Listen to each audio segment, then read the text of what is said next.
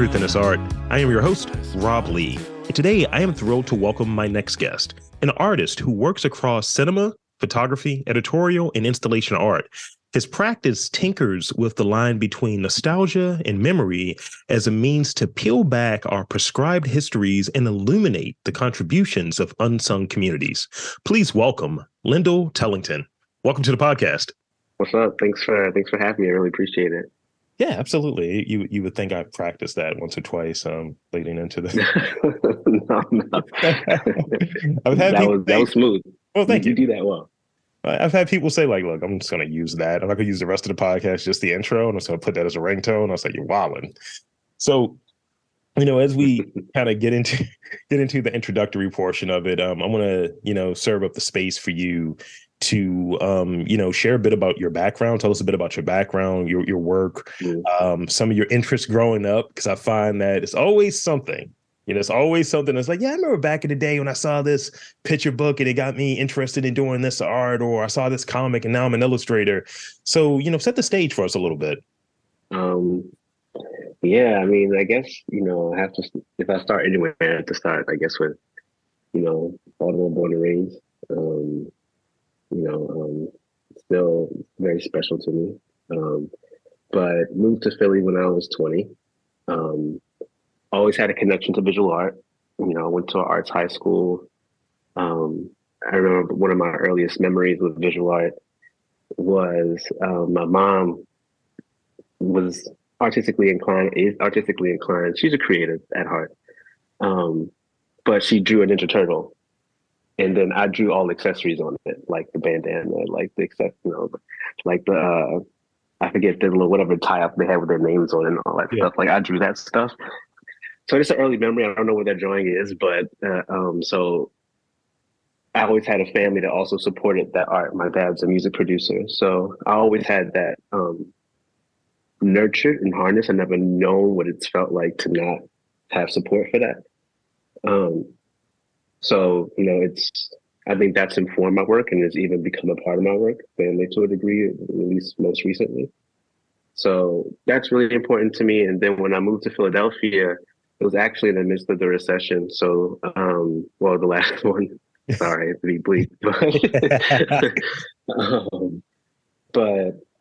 so money was tight and the way institutions worked at that time were very different. So I had to drop out of school, health insurance I didn't have for years. And I was hustling, I went from jobs like, working at Ritz Camera while teaching middle schools and high school was video production, which I had done since I was 19 years old, but really became a way for me to sustain myself at a time that things were tight. And this is before Instagram. This is before YouTube was still the video dominant platform, and this is before advertising, before Instagram even had video, so this was a really weird time to be someone whose primary medium was that, and fortunately stuck with it and end up doing stuff for brands and smaller businesses and some tech stuff here and there. So I've always been very versatile, just something that's been ingrained in me. My dad has always ingrained that to me, to not pigeonhole yourself because you might need to eat. And for better or for worse, it shows in the work I've done for clients throughout my career. Everything from making wine publications to shooting films for Michelin star chefs to, filming website videos for tech companies doing websites for folks. So it's been a really weird range, but it hasn't been until the last 5 years that I've gotten closer to just focusing on my practice. Yeah. Which is very different from what some of that work is. Some of it I take pride in and some of it is I definitely had to eat. So, but that's the gamut of it. And then now I'm in a space, like I said before, where I'm really trying to hone in on the aesthetic sort of specificity of what my art looks like and feels like. So, thank you. Shout out to Baltimore. I mean, I go up there to Philly every couple of weeks. I'm doing this little sort of Friday is for Philly thing, and I'm Baltimore based. I'm from Baltimore as well, and here, gang. And, doing that back and forth, it's always interesting to see like people who've made that sort of shift to go up there and kind of seeing what it is to have that experience being creative in Baltimore and then being creative and doing creative work in Philadelphia, or as I like to describe it, as a similar city in terms of like the amount of creatives that are in this condensed small pocket. Yeah, no, I mean, for sure. I mean, they have a lot of similarities, but also not, I mean, it's my relationship to both those cities have changed based upon the time I spent with them.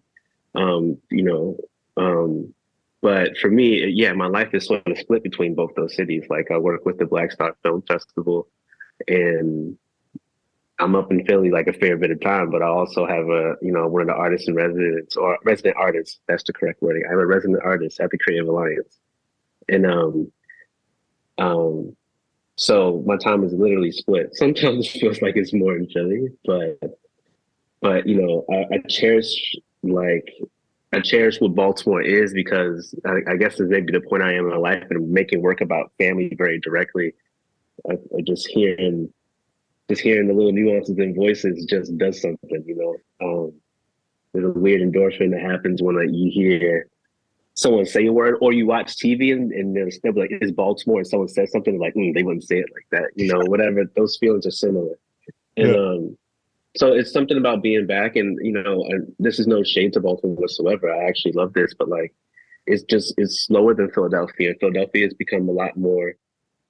It's grown a lot. You know, a lot of people are moving to the city, not just from New York, but way farther.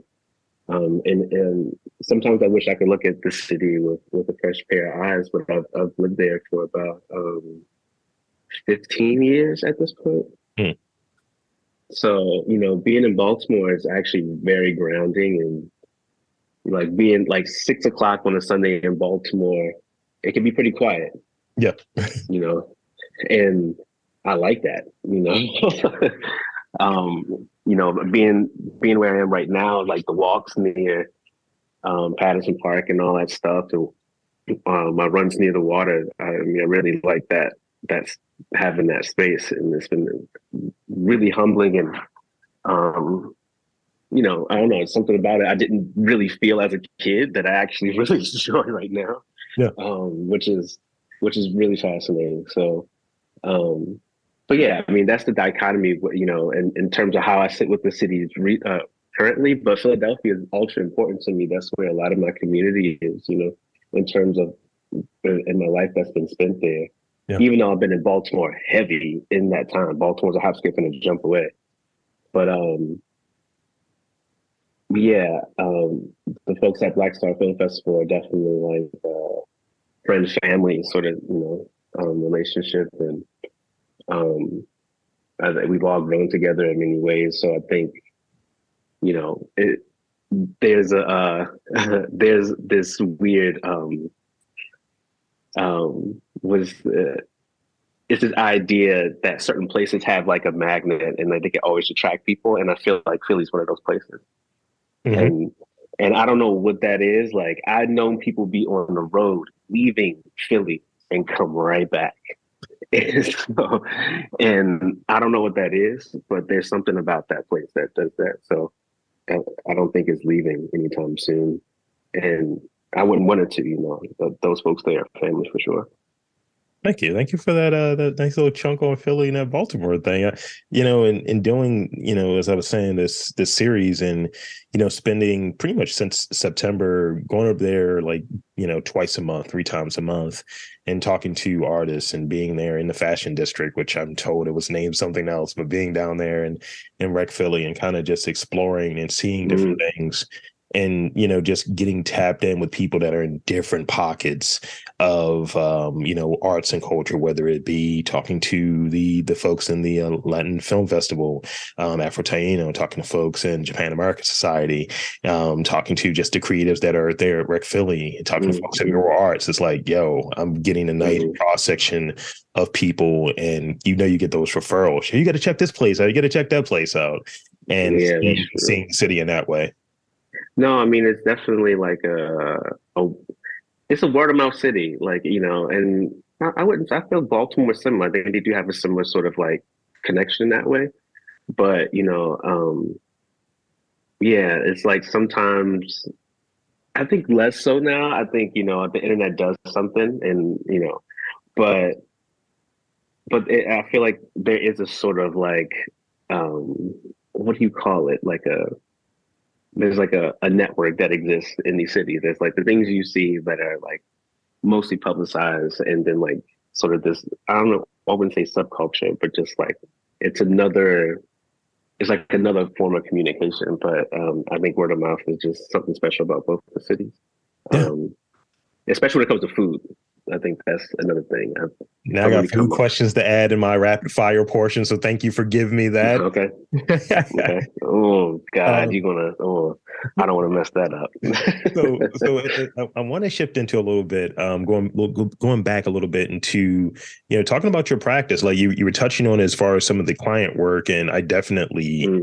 relate to that. Whereas like last year it was like, all right, do a little ghost podcast stuff. I got to pay this bill here. I got Mm, to fund this. mm, But really, trying not to have that bleed into sort of this portion of it, because this is where I'm satisfied creatively, mm. So, talk about like, I see that your work has the, cinema, photography, editorial, and, the installation components that are all kind of coming together. Where do they intersect? Where do they diverge?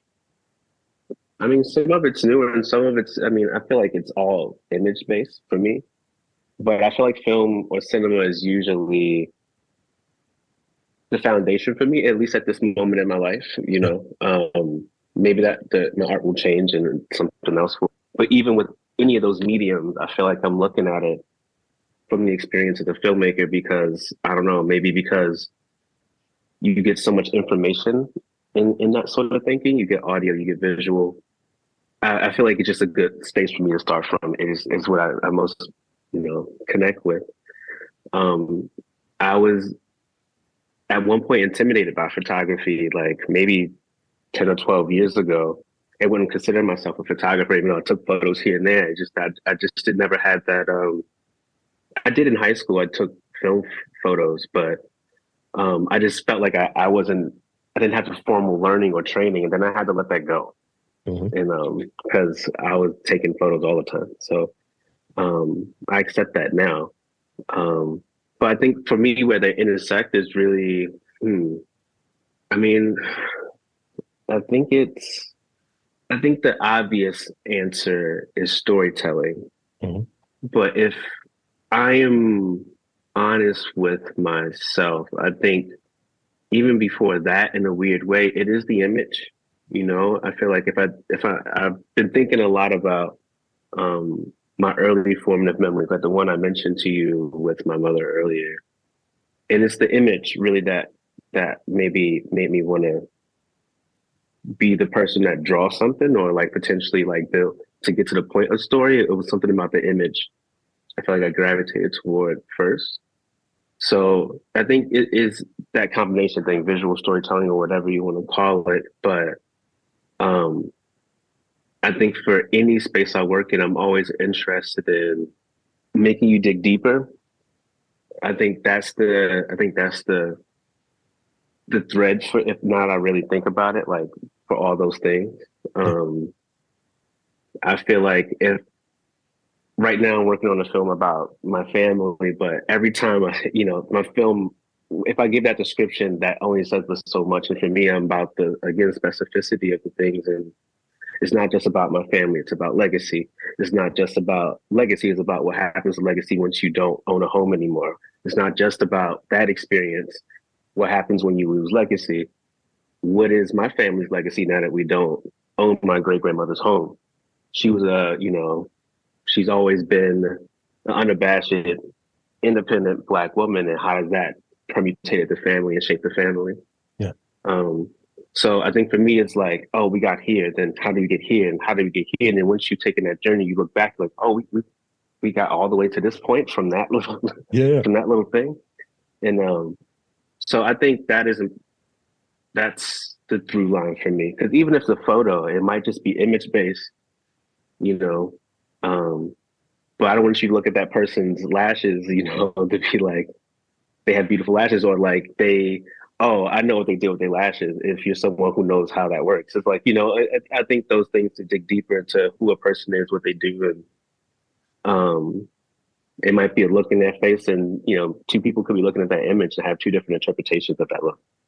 And I think that journey is is the thing I find most fascinating about art. Yeah. Is that you can I don't know, it's a in the mediums I work in specifically, at Mm. least in the way that I like to work, it's something about bringing in people into a space or an environment in a universe that they may not be familiar with, or they are vastly familiar with, and they feel seen in it. And I think that journey and digging deeper, and for people who might not necessarily connect directly with people on screen and find themselves in it, I think is something I find important and more transformative about art as I begin to talk to people more about the stuff that I'm working on and how it connects. Because I feel like I didn't have that practice until recently. Yeah. As someone who has been a freelancer. So, in going down that path a little bit, and thank you for sharing that. I have this question. You don't have this question, but I have this question because when people talk about storytelling and going deep, that's one of the things that's kind of baked into what I'm doing here of like, oh, you guys said there's only this happening in Baltimore, this happening in this city. I'm going to try to interview as many people as I can to kind of disprove that notion that it's just crime or it's just this or that or whatever. Oh no. So that's like my reasoning, right? And so for you, when you're going down and you're like, obviously it's something personal when you're talking family, but when you're going down like the path of like, this is the story that I want to tell, how do you know when you've kind of like, you've gotten it, you've hit like bedrock, you're like, all right, we're there. This is how deep I want to go here. Or how do you know when you want to go further? Like, is it a curiosity thing? Is it I'm feeling something? Let's dig deeper. Tell me about that. I think I feel like there's usually an inkling of curiosity that usually hits me. And for me, is I interviewed my great grandmother and just had more questions. And the questions I had were more so about these little moments I got from her in the story. And I was like, what is that about? And like, what is it? How has that sentiment, that energy, transcended, over generations? Because there's certain isms, for lack of a better word, that like the family has. And, I feel like, my great grandmother was sort of this person who was very into nature but also would like curse you out but knew everybody and was in their business. And I feel like, her two daughters, my great aunt and my grandmother, took those different sides. And my grandmother and me, my mom and my sister, ultra calm, like real chill. Yeah. But like on my great aunt's side, those cousins, they like to stunt. Like they like to stunt. And like, my cousin Shauna is, a teacher, like, just instinctually a mother, but doesn't have her own kids. But like, I swear she's a godmother for half of West Baltimore. But like, there's a certain energy that has permutated the family. And how do you communicate that in film without me having to say what I just said? That's how a lot of the film started. And so that was the first sort of like breadcrumb. And then it became like, well, how do you make that substantive for our audience? Because it's such a metaphysical thing that I just explained. And so that's how the idea of property came up in legacy, because people can really connect with that. And connecting those two ideas together and sort of figuring out that actually these things, that is a legacy. Legacy isn't always a tangible thing. And thinking about how communities of color, oftentimes it's not, especially in the past, 30, 40 years, we've lost so much. Black farmers have lost so much. So, so I think those things began to sit with me, and obviously the world is happening. So, this film is almost a decade. Like I interviewed my great grandmother in 2014, and the film will a lot, and not just as a filmmaker, but in my own life, in my connection to my family, as the only male of my great grandmother's non-descendant, you know, and the only one who's had constant communication with their father. So I'm gonna give it that space. Once I start going down the path, I go down as far as possible, and then I bring it back.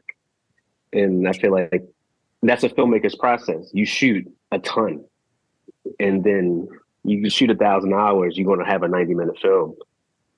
So you know, now I need to figure out how much I've actually shot in hours, but it's been a lot. You know, Yeah.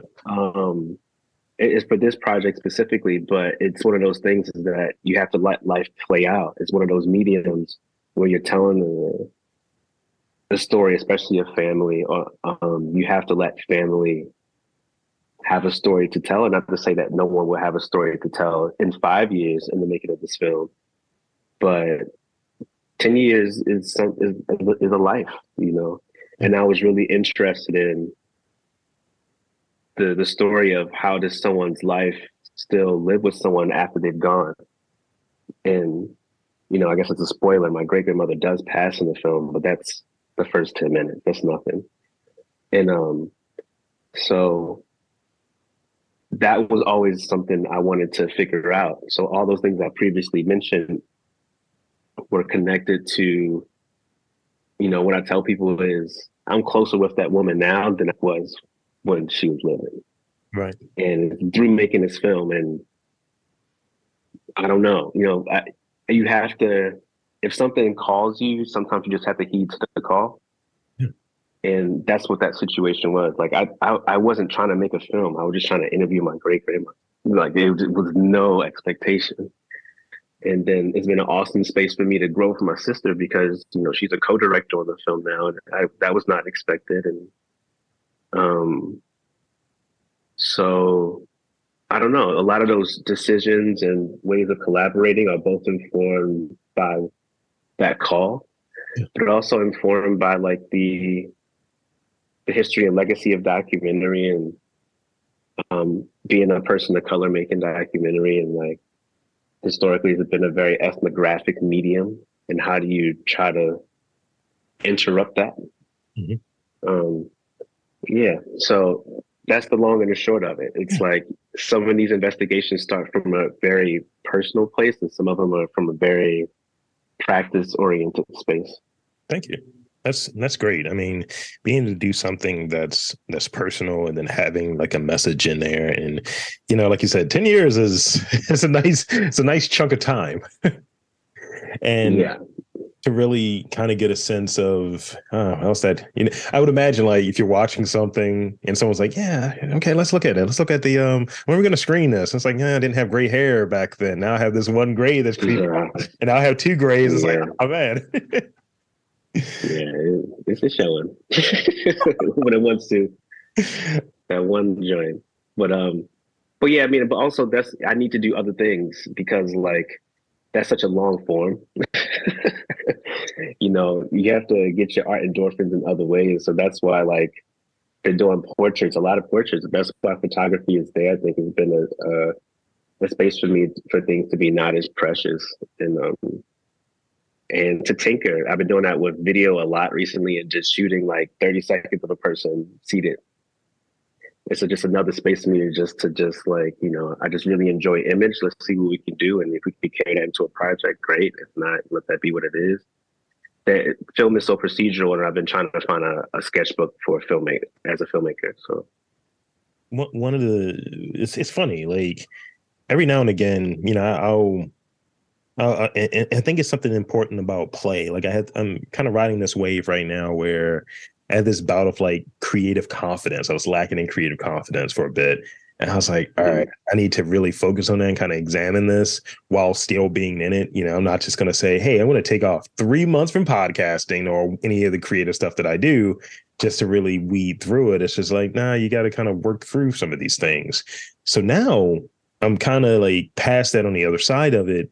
And now I'm kind of just getting this sort of inspiration to do stuff that's in like a still podcasting, but in a slightly different way. Like I'm very into pop culture. So like every other day I'll have like, you know what? I watch a lot of these shows. I feel like I could do like a series like dissecting these things because, you know, people do that and people enjoy like revisiting like old media, whether it be, I think, like I do a movie review podcast outside of this. And you know, I look at some of the older movies, like I think the oldest movie we did was maybe Scanners from like 1981.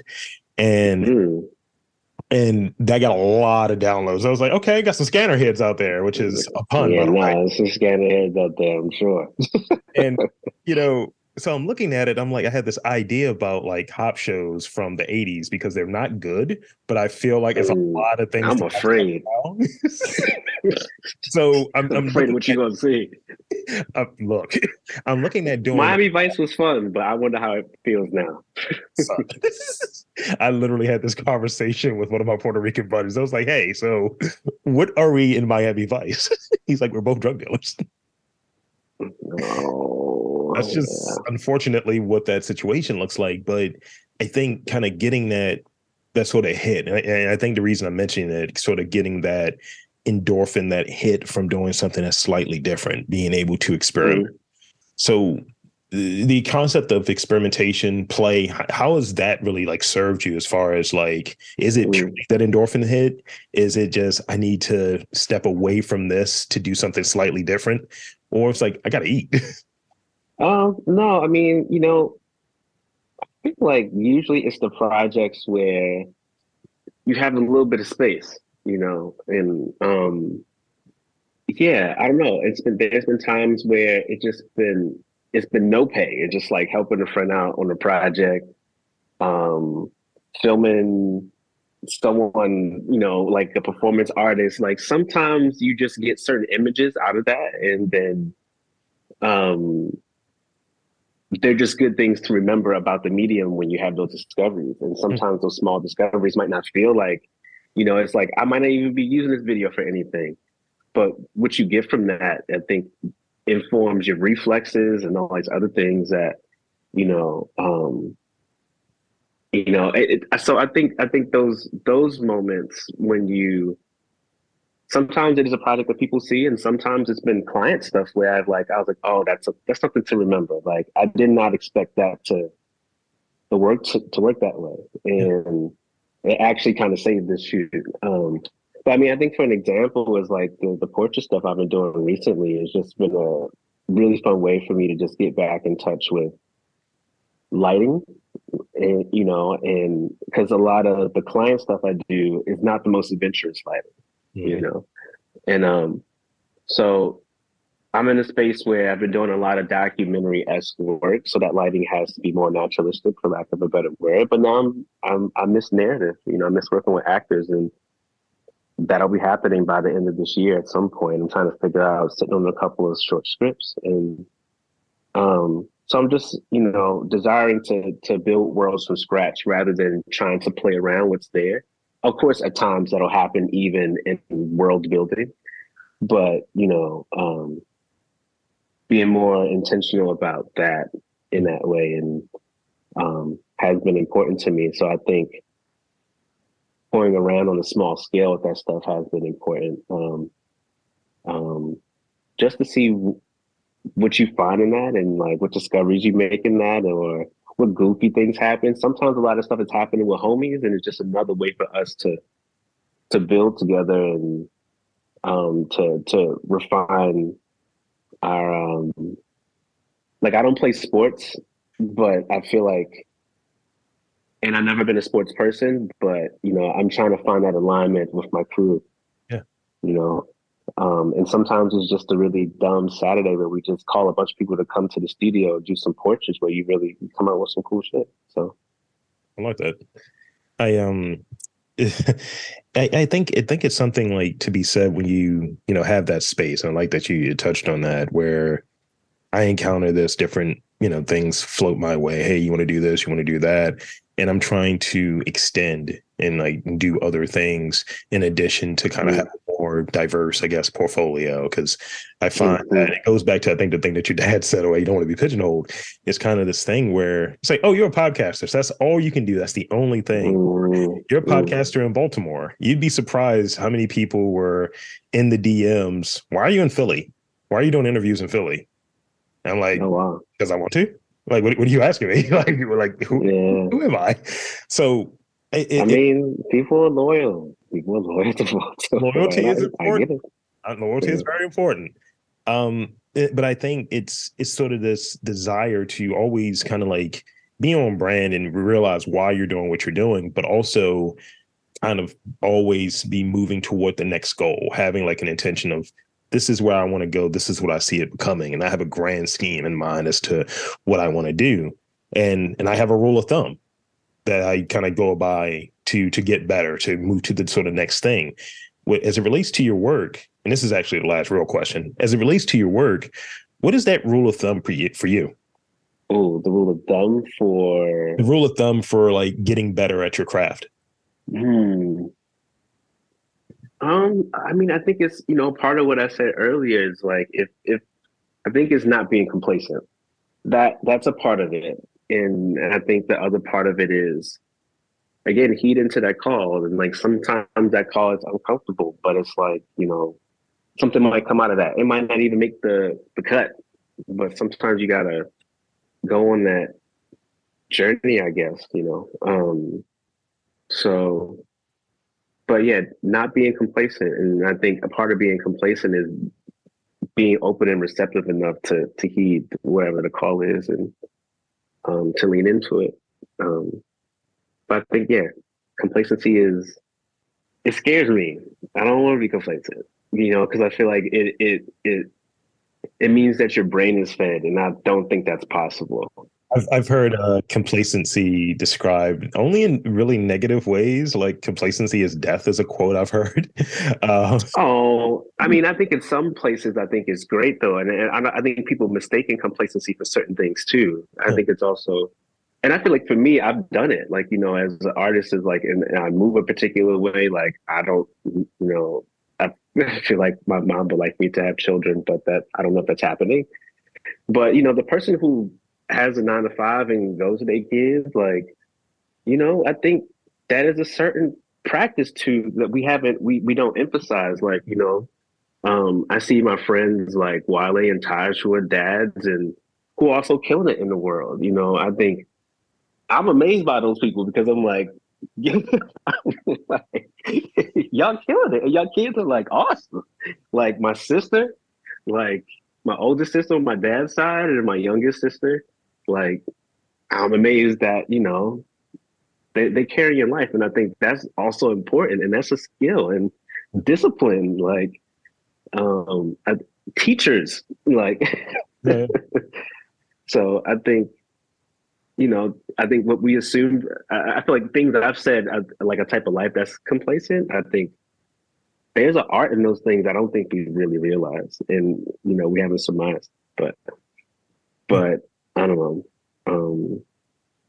Yeah, but I mean the complacency where you don't want to grow. Mm-hmm. It's just like, and maybe that's not your space, but maybe that's just like, the first thing I ask if I ever like show up in a classroom, what I ask kids like, what are they listening to? And I don't know. It's just having that connection and that curiosity, like we were talking about earlier about the world. I think that opens up so much. And I'm just glad that I had people who in my life who like really nurtured that. So yeah, and I think Black kids, Black and brown kids deserve that. I mean, you don't get it enough. So it's great. It's a great point, and a great spot for us to end on with the real questions. So I think. Oh, here we go. The pop-up jokes. Yeah, I think you know what time it is. So I got 4 of them for you. And the way that this works is you don't want to overthink them. Whatever pops in your head when the question is asked, that's the thing that we're going to go with. It's like what I said is what I said. I'm throwing a softball out there for you. I told you food was going to come back for you. I told you this. What is your favorite quote unquote bad food? Oh, favorite bad food. It could be snacks, could be junk food, it could be fast food, things like that. Oh, I have a couple of joints. Please. Like middle of the night, there's just like corners. Not the middle of the night. It's more like 10 p.m. I'm working late. There's this corner store across from the studio, and it's bad. I'll get like some Doritos. That's like real bad. But most times my go-to is like real bad, like real Debbie's donut sticks. Oh yeah. Bad. But it's good though. I'll smash a donut stick. I don't care what nobody says. Like you want to get that joint, you want to heat it up for like 15 seconds. Don't go over, don't go under. You know, I'm not even going front. I don't even try to make it better. I'm just donut stick. I remember. I know what this is. It's not good. I remember it was one point in the old like studio space. I had a studio apartment that also served as a podcast studio. So it was quote and unquote. You know what I mean? And I remember it was this was like 2012. So when all of this stuff about the world was going to end and everything, right? And I remember I was living over there in Rossiter. I would really make it real Baltimore for you. And I would go over there past the Sudsville, go to the 7-Eleven. I was like, yo, I'm going to need, what is it? The sour cream and cheddar ruffles. And I'm going to need that like the white icing tasty cake honey bun joints. Wow. My joint is 7-Eleven, not go front. I'm a 7-Eleven apple fritter proponent. You're on the same page. I used to deliver papers for like USA Today with my grandmom, and or she would have me come along with her on her job. And we used to go to the 7-Eleven in Hamden. And you know, Hamden at like 2 or 3 o'clock at night is back then it was wild looking. So many stories. Yeah, I have a few myself. All right, let me get back on point. So okay, do you collect anything? Yeah, no, I mean I definitely collect magazines. I'm trying to think what else, like RT party magazines, like what am I talking about? I collect some figures. I ain't going front. I've been investing in some figures recently. Like I got some Joint Sideshow that I'm very pleased with. So, okay. Because you asked the question earlier and you said you go into a classroom. What are you listening to currently? Oh, what am I listening to currently? I usually have to pull up my phone real quick because I don't want to lie to you. I've been listening to a lot of samples. I've been on a sample kick recently. I feel like I haven't been listening to anything new, like very, very new that I've been like crazy impressed with. But like I've been listening to some joints off of the Young Guns album from like I think it might have been 2003. Yo, not go front. There's some production on there. I'm sorry, there's some beats on there that are like there's some beats on there. You took it back 20 years. I love it. Yeah. So I've been listening to that and samples from that. What else? That's primarily it recently. Oh, that's not true. Let me say one more and then I'll drop it. Yeah, a lot of Yaya Bay. Yep. Nice. Yep, that's it. So this is the last one, and I'm looking for 3 things here. So if you were stranded on a desert island, what are 3 items that you would bring with you? Nah, that means that insinuates you have no electricity. It does. Oh, that's hard. Oh man, that means you don't have no music, and that hurts. Bringing a knife with me, because I need to get that. I need to get them fish or something. I gotta eat. That's true. I guess let's start with the necessities. A knife would be nice. What tunes do I have?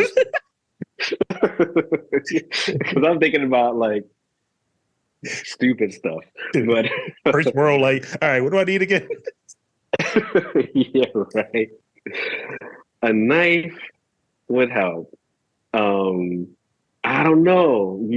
I don't know if I really am built to be like making a fire right now. Give me like a starter pack of matches. Let me get a lighter. Start a pack of until I can figure out this from scratch. So that's two. It's about to be over. Well, I mean, you might want some something. You might want to get that tarp or something. That's a good point. Depending on what kind of island we're talking about. Yeah, it's a domicile of some sort. Like, give me a wing. Give me make it Lost. first season of Lost. No, that's the thing, because the question, because I felt it was a little rough. The question was like, you let me just now, because otherwise I would have been like, oh, I can't bring no music. Like, man, I don't know. I want some coconut drums or something, I would be hurt without music. I don't know I guess I'll be humming all the time. I mean, it's one of those things where the question used to be, or this version of the question used to be, let's say your space is damaged beyond repair, or it catches fire, Lord forbid, or what have you. What are the three things that you're taking out of your space? It used to be that. Oh, three things I'm taking out of my space. Oh, I know what those are. I feel like for me, it would be, it's mostly honestly like my laptop, my hard drive with my family stuff. If I could take them all, then great. I'm actually working on that process right now. If something were to happen, how to have everything in one place and just lug it out. But I'll let you know what I do. But yeah, I think a hard drive, my laptop, and I don't even know if it's a laptop now. There's insurance. It's on the cloud. Most of my stuff be backed up, like unless it's something real crucial, but definitely like family stuff. I think about that more than anything, actually. The clothes could go, like,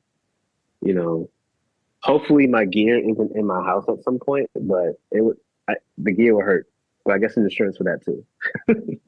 Well, it's the hard drive. It's the hard drive and the family stuff. There's enough family stuff for me to take.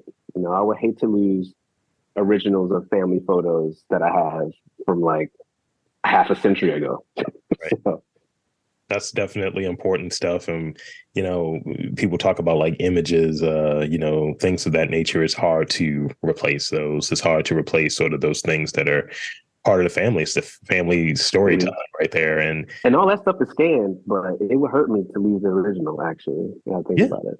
I talk to my parents on occasion, and they're, when they got divorced, they're definitely, I'm taking all of these photos. I'm taking these. I was like, why are you like fighting over photos? This is wild. And it just speaks on the importance of like capturing those images and those memories. Yeah. I have to be real. Like everything else could go, but then the family stuff would hurt the most. So with that, I think this is where we can wind up here. One, I want to thank you for making the time to, chat with me. And yeah, of course. This was a treat, and I want to invite and encourage you to share with the listeners where they can check you out, your work, social media, website, all of that good stuff. Floor is yours. The best way to check out what I'm doing, I guess, I'm a every so often Instagrammer, but it's just Lendl Tellington, my first and last name, Lendl Tellington, Tellington. Same thing with my website.com. Those are the best places to check out things from me. If you go to either of those places, by the time you hear this, there'll be a link to sign up for a newsletter, and I'll probably be sending out things. I will be sending out things once a month, nothing too pestery. So that's the best way to probably stay in contact with me and to learn about what I'm doing. But the thing you need to know about most, a little bit of time away from now, but I have a solo exhibit at the Creative Alliance, and that's going to be August 25th through October, date to be determined. But that installation is sort of the culmination of my artist resident program that I've been in for the past 3 years. And the installation is looking at those same themes I mentioned previously in the film, but in the form of an installation. So the question I'm looking at is, if you lose your home and your experiences of the family become your legacy, what does it mean to take that legacy and to put it into a space? So thinking about memory, and if memories can inhabit a physical space, what does that look like? So that's August 25th. Yep. And there you have it, folks. I want to again thank Lendl Tellington for coming on to the podcast and chatting with me. And I'm Rob Lee, saying that there's art and culture in and around your neck of the woods. You've just got to look for it.